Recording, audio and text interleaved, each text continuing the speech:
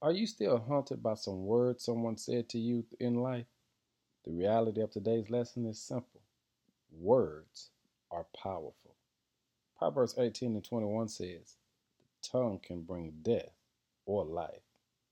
I have a lot of happy memories from my childhood, but a few negative ones still affect me to this day.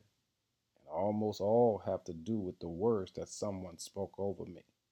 Countless times I will have an experience or be talking with a friend or someone, and they will trigger a memory of what someone said to me throughout my childhood.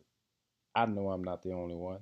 It can sometimes be a never ending battle trying to unlearn what people have said with little to no thought.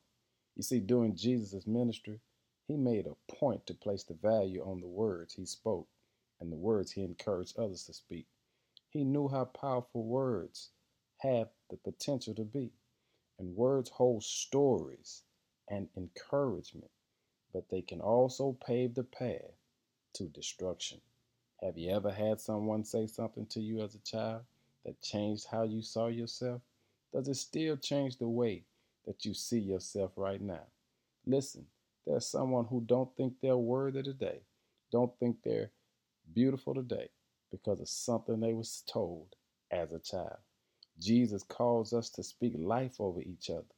As a Christian, it's important for us to monitor the words that we speak because our words reflect our heart and our heart should reflect Jesus. He made us uniquely, and it's our place to make sure we're not tearing each other down, but lifting each other up. Hey, family, in a world that views Christians from the outside as hateful, it's more important than ever that we start working toward to shift that narrative through our actions. Today, remember the words that tongue can bring death or life. And I challenge you to be powerful enough to bring life today. It's through your words. Be blessed.